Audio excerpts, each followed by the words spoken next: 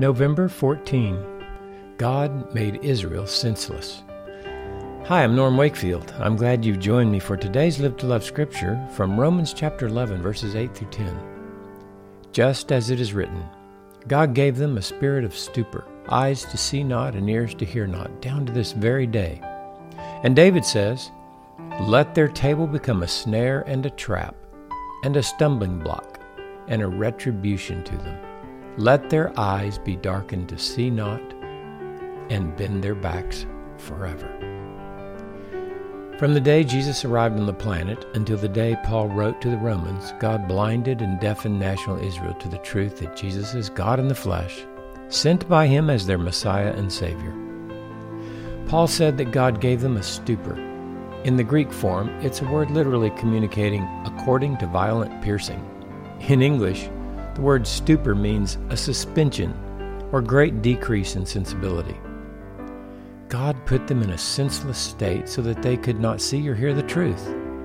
Another implication from the word stupor is apathy. Paul added David's prophetic declaration against Israel to support Jeremiah's prophecy that's made in Jeremiah 5:21.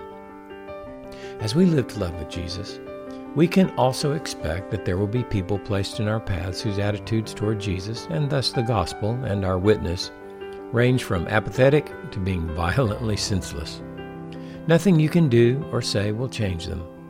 We must be careful not to listen to Satan's accusations that the reason they aren't believing or seeing God's love in us is because we're doing something wrong. Since we are human and aren't perfect, it is highly possible that we are not loving or sharing perfectly. However, that's not why they can't see or hear. It's because God, for his purposes, only he knows in his wisdom, has put them in such a senseless state. When this happens, we should first realize that it could have happened also to us. Second, like Paul's concern for his senseless brethren, we should be concerned and pray for them. Because salvation is by grace through faith that he gives by the power of the Holy Spirit, he can and may open their eyes and ears at any time, just like he did ours.